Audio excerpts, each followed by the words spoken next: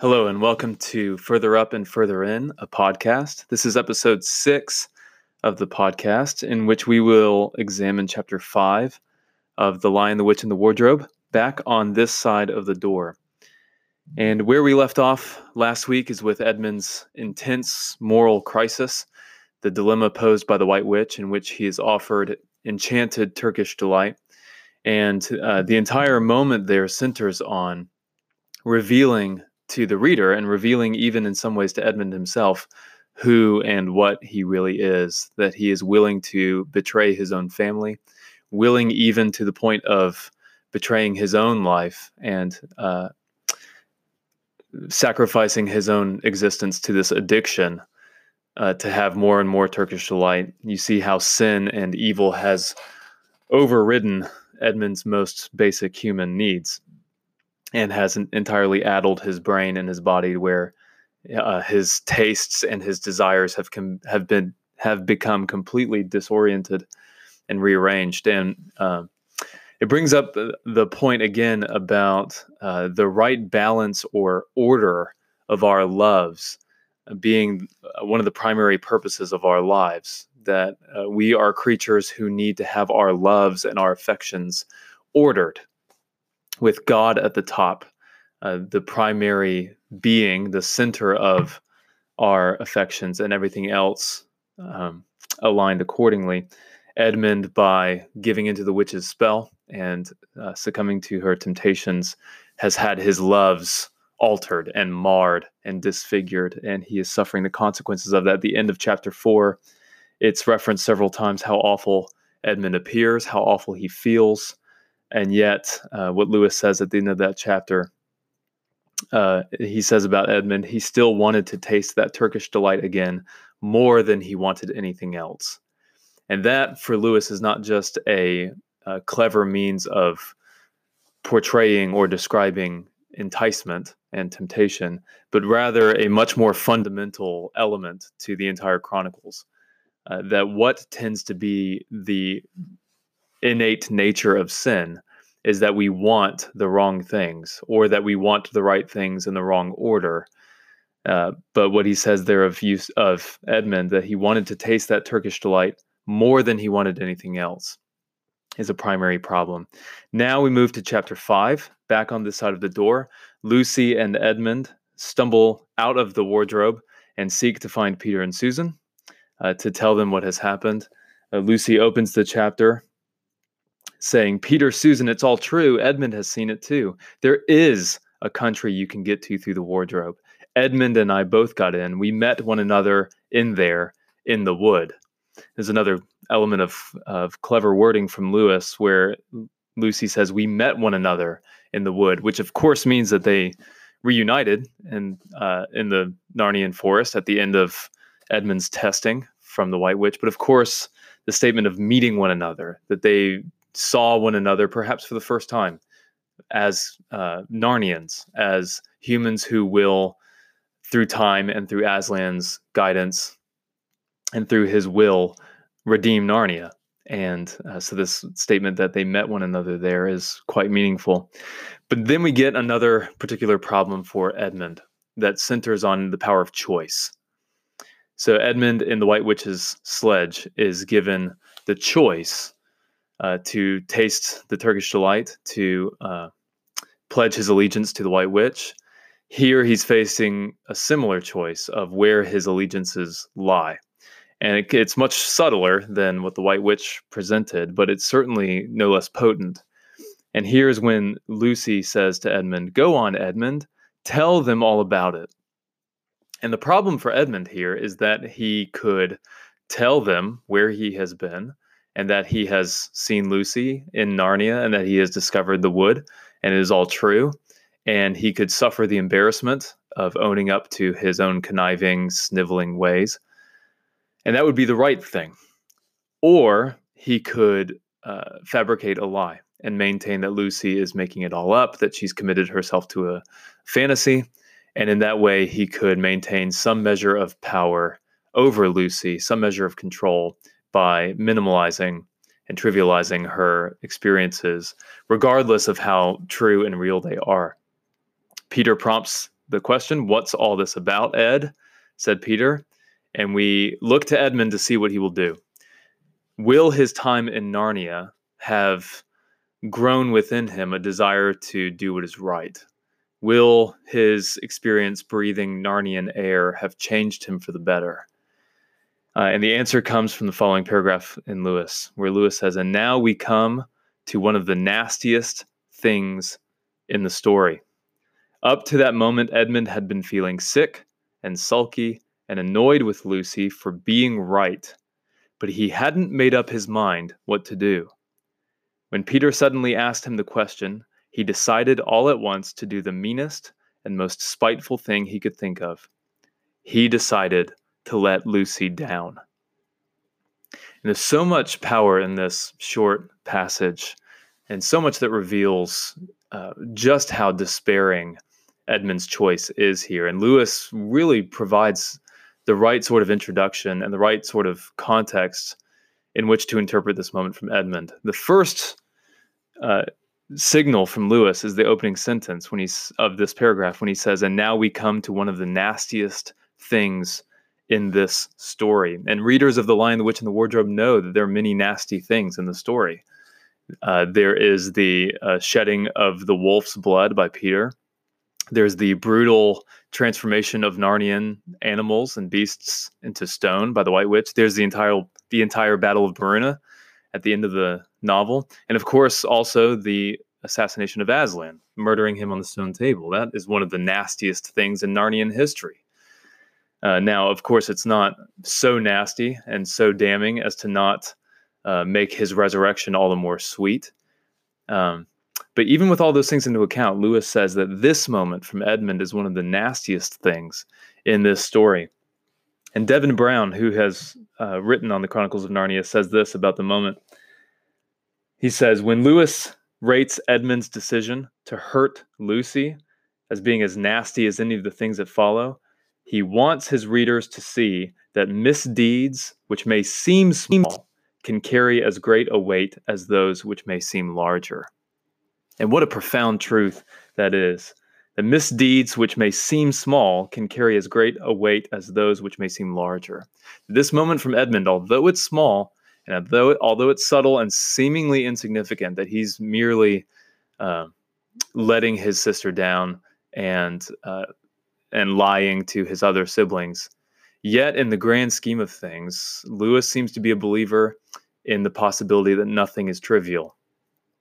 Something may appear small, something may appear trifling, and yet carry infinite weight. And this is the same sort of thing that Tolkien shows in the Lord of the Rings, that such a seemingly small thing as a ring can cause such grand devastation. And likewise, something as seemingly small and insignificant as a hobbit can be the very thing to effect the salvation of that land, the very thing to rid the land of that great evil. That there is great power in small things. One act of kindness can truly change the entire course of history. Charles Dickens once said that no one is useless in this world who lightens the burden of another. No one is useless in this world who lightens the burden of another.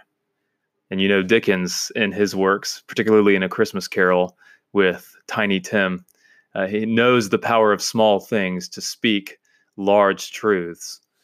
And here with Lewis, one of the nastiest things in this story, Lewis says, is this moment from Edmund where he betrays his sister. So that's the first signal from the paragraph, that we see not just a slight misdeed, but a grand moment of betrayal. That it follows up on a prior loyalty shift and a prior allegiance he had made to the White Witch. Then it says, up to that moment, Edmund had been feeling sick and sulky and annoyed with Lucy for being right.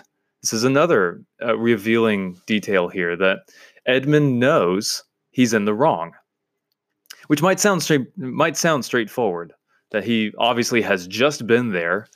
It would be hard for him to think that there really was no such place as Narnia, having just encountered the White Witch and had this extended experience with her. But it's a revealing point because it reminds us that great evil and betrayal and treason and despair can happen from those who know what they are doing. It reminds me of the current abortion holocaust in America, murdering infants, murdering fetuses, that those who advocate for such things are not doing so blindly, that they are aware that it is a life that they are destroying. They are aware that they are terminating a human being. They are just ways of deflecting themselves from that, or ways of downplaying it on the altar of convenience, on the altar of personal rights.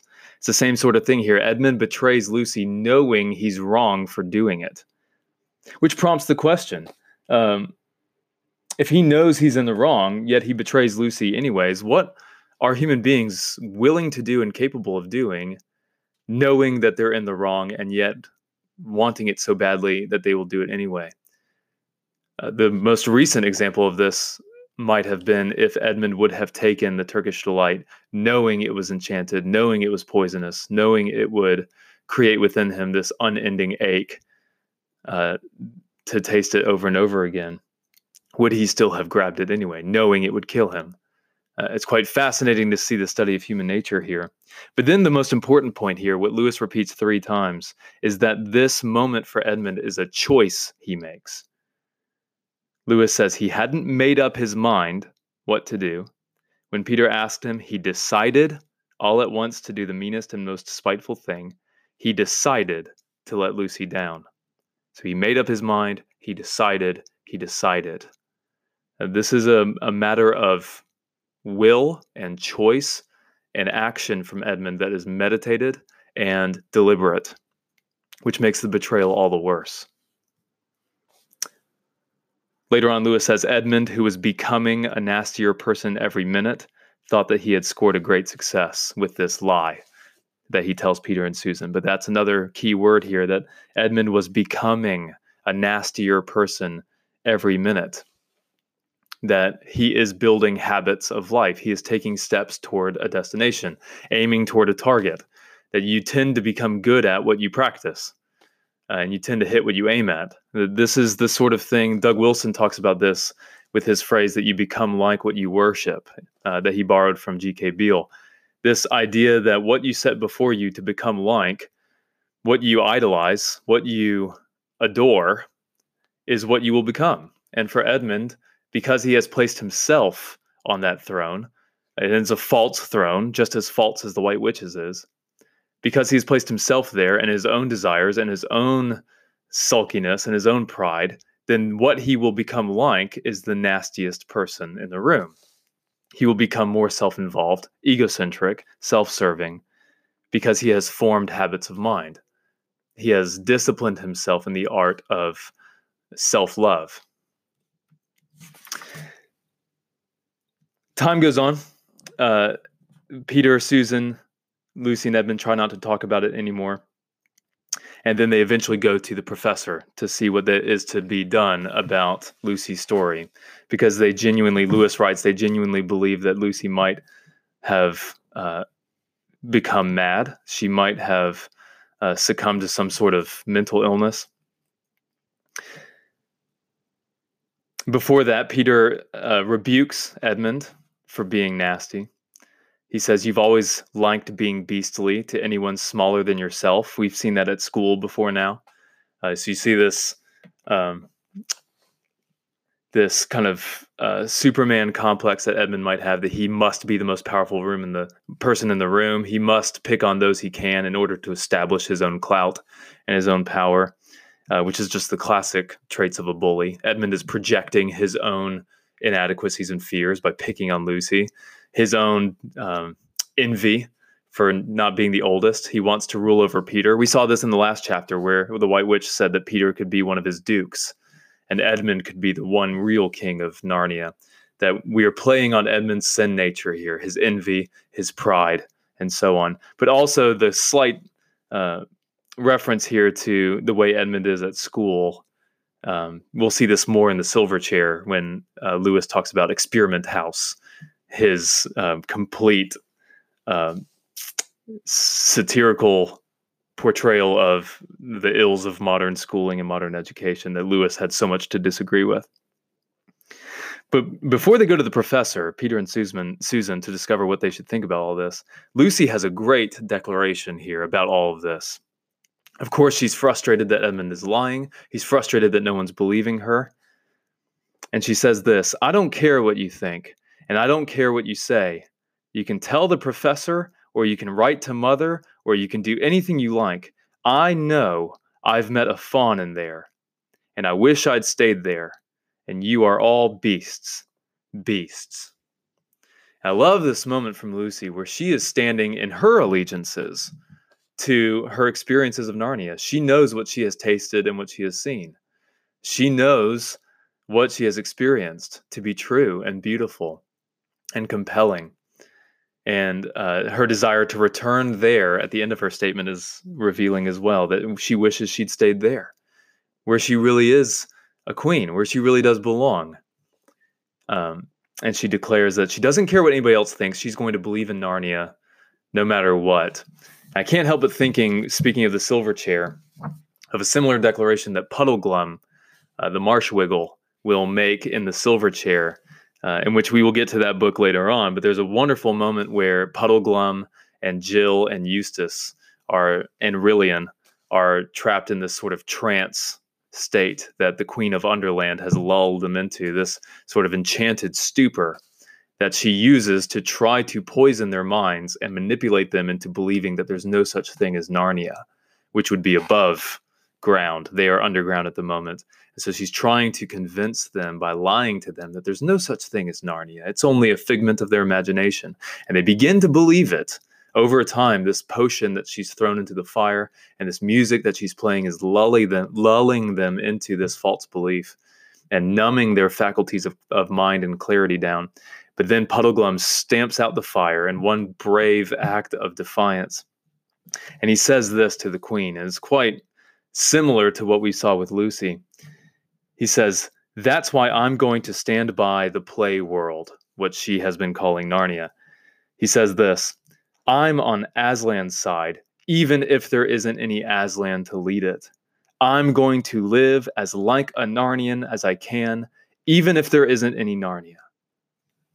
It's this beautiful declaration of loyalty. I am going to live as like a Narnian as I can, even if there is no Narnia, even if no one believes me. That I have decided to follow Jesus. No turning back. No turning back. The very problem we see with Edmund and his allegiances and his loyalties and his loves being disfigured, being out of order, being inordinate, we see Lucy and later Puddleglum declaring their allegiances to be spot on. She says, "I know what I have seen. I believe in Narnia, even if no one else will."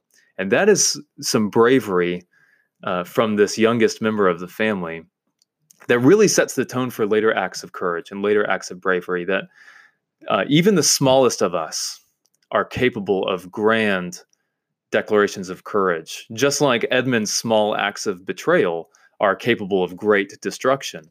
I think of Reepicheep, that small but valiant mouse on the Dawn Treader, that Lewis and Tolkien both had this affinity for seeing great glory rising from seemingly insignificant places and figures. It's like in Psalm 8, David says, "Out of the mouth of babes, you have spoken glorious things." The Christmas story itself, the Nativity, God revealed his plan of salvation by becoming a small, vulnerable, helpless baby.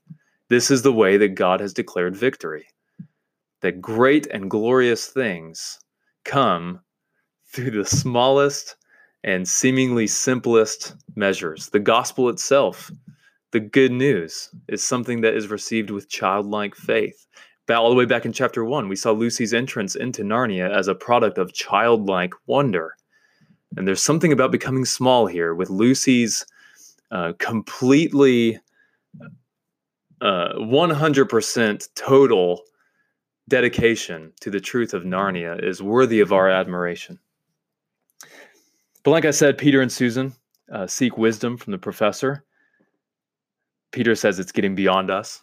which it absolutely is. And so they go the right route to ask Professor Kirk about this, which of course, once we read The Magician's Nephew, the later book that functions as a prequel, we discover that this is Diggory Kirk grown up. Diggory, who was there when Narnia was sung into existence by Aslan. And Diggory, too, in his foolishness, inadvertently invites evil into Narnia by awakening Queen Jadis from Charn, and she invades Narnia and ultimately becomes the White Witch here. So there's more to see from Professor Kirk as the story unfolds. But here, Peter and Susan tell the professor about Lucy's story and what has happened and how they're having trouble believing it. And the professor, rather than do what a typical adult might do, which is to downplay a child's story if it sounds too good to be true or too fantastic and side with Peter and Susan, he does the exact opposite.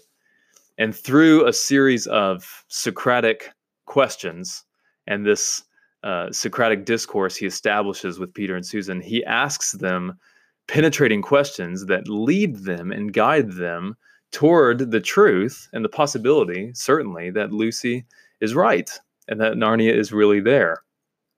And it's no accident that in the last battle, the very final book, the professor says, "Bless me, it's all in Plato. It's all in Plato. What do they teach them in these schools?"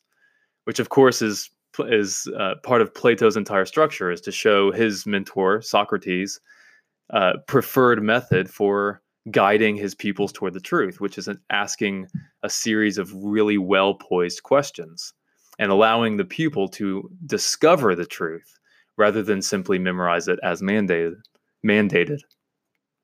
So Peter and Susan ask him. He asks them questions in return. And it culminates, all of these questions culminate in this statement from the professor.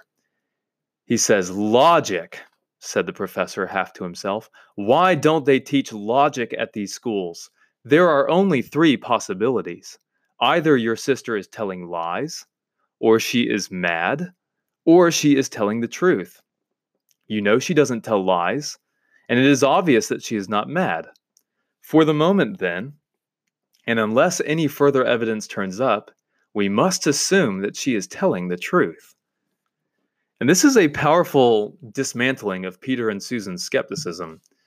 That at first he says, well, which of your siblings is the more truthful, Lucy or Edmund? And Peter and Susan say, well, up until recently, we would have always said that Lucy is the more truthful. And he says, well, one look at Lucy and one conversation with her proves that she is not mad. She is certainly in her right mind. And all of these questions, all these statements lead up to that moment where he tells them that logically, which is fascinating itself, that the professor is responding to an allegation of a child's commitment to a fantasy. And his response to that is to think logically, but it's what he does. He says, logically, there are 3 possibilities. Either she's lying, or she is mad, or she's telling the truth. And any reader of Lewis can see that this is Lewis's famous trilemma that he establishes, I believe, in Mere Christianity, in his defense of the logic of Jesus's claims. And in that work, Lewis says of Jesus, he says that there are 3 real possibilities with who Jesus is. Either Jesus is a liar in claiming to be the Son of God, or he's a lunatic, that he thinks he's the Son of God in the same way someone else might think he's a potato, or he's Lord, that he really is the Son of God and he's telling the truth. So Jesus is one of 3 things. He's either a liar, a lunatic, or Lord. That's the trilemma. There are only 3 ways in which we can receive the claims of Jesus. The professor here, using that same logical structure that Lewis propounded in Mere Christianity, is saying here that Lucy can only be one of 3 things: a liar, a lunatic, or she's telling the truth about her claims of Narnia. And that really rocks Peter and Susan back on their heels. And it rocks us back on our heels. How many of us would take the claims of a child that they've been to this alternate world and met a faun and has seen this land where it's always winter and never Christmas? And how many of us would be willing to consider it, very carefully consider it, and to apply the rules of logic to determine its validity? The professor here is establishing his own sense of childlike wonder. Perhaps it's true. Perhaps Lucy is worthy of being believed. And he says a charge of lying against someone whom you've always found truthful is a very serious thing. Right? And he's calling Peter and Susan on their willingness to behave like Edmund, to think perhaps a little bit too quickly of letting their sister down, albeit inadvertently. They're not as malicious as Edmund is. But it's the same sort of rebuke. And it's one that will pop up in Prince Caspian when Lucy sees Aslan there. And Aslan beckons her to follow him, and she tells her siblings, and they don't believe her. Susan even accuses her of lying there, that this is a lesson that children will have to consistently learn, that things are not always as they appear to be, and that perhaps the truth is more wondrous and more fantastic than we were willing to believe at first. The chapter culminates in another great moment. Lewis takes the time to tell us that the house of the professors, which even he knew so little about, was so old and famous that people from all over England used to come and ask permission to see it over. This is a pretty cryptic, mysterious passage because Lewis hints at this house having all sorts of magical properties. Remember back in chapter 1, Peter's statement that you might find anything in a place like this, which is indeed true. They find a magic wardrobe. But Lewis alludes to this mysterious property of the house, but doesn't fully expand on it. But that means there are all sorts of people touring the house, and the children get caught in one of these tours where they don't want to bother the adults. They certainly don't want to bother Mrs. Macready. And so they hit it, and they're on the run, trying to avoid her. And of course, where do they end up? But in the wardrobe room, in the spare room with the wardrobe. So Lucy has been drawn to the wardrobe.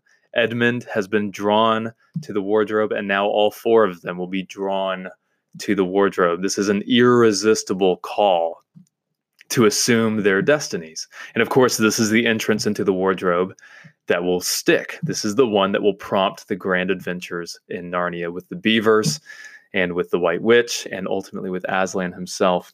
And in the second to last paragraph, when they're running from Mrs. Macready, there's this great statement from Lewis. And again, he repeats the phrase that they found themselves there. We've seen that all along. Lucy found herself in Narnia. Edmund found himself in the wardrobe. They just happened to be there, as though they are guided and shepherded by a higher force, a higher reality. And here it says, after that, whether it was that they lost their heads, this is the four children running from the group, whether it was that they lost their heads, or that Mrs. Macready was trying to catch them, or that some magic in the house had come to life and was chasing them into Narnia, they seemed to find themselves being followed everywhere. Listen to that statement again. Whether it was that they lost their heads, or that Mrs. Macready was trying to catch them, or that some magic in the house had come to life and was chasing them into Narnia, they seemed to find themselves being followed everywhere. And Peter in the final paragraph says, quick, there's nowhere else. And they jump into the wardrobe. There's nowhere else. They are being chased into Narnia.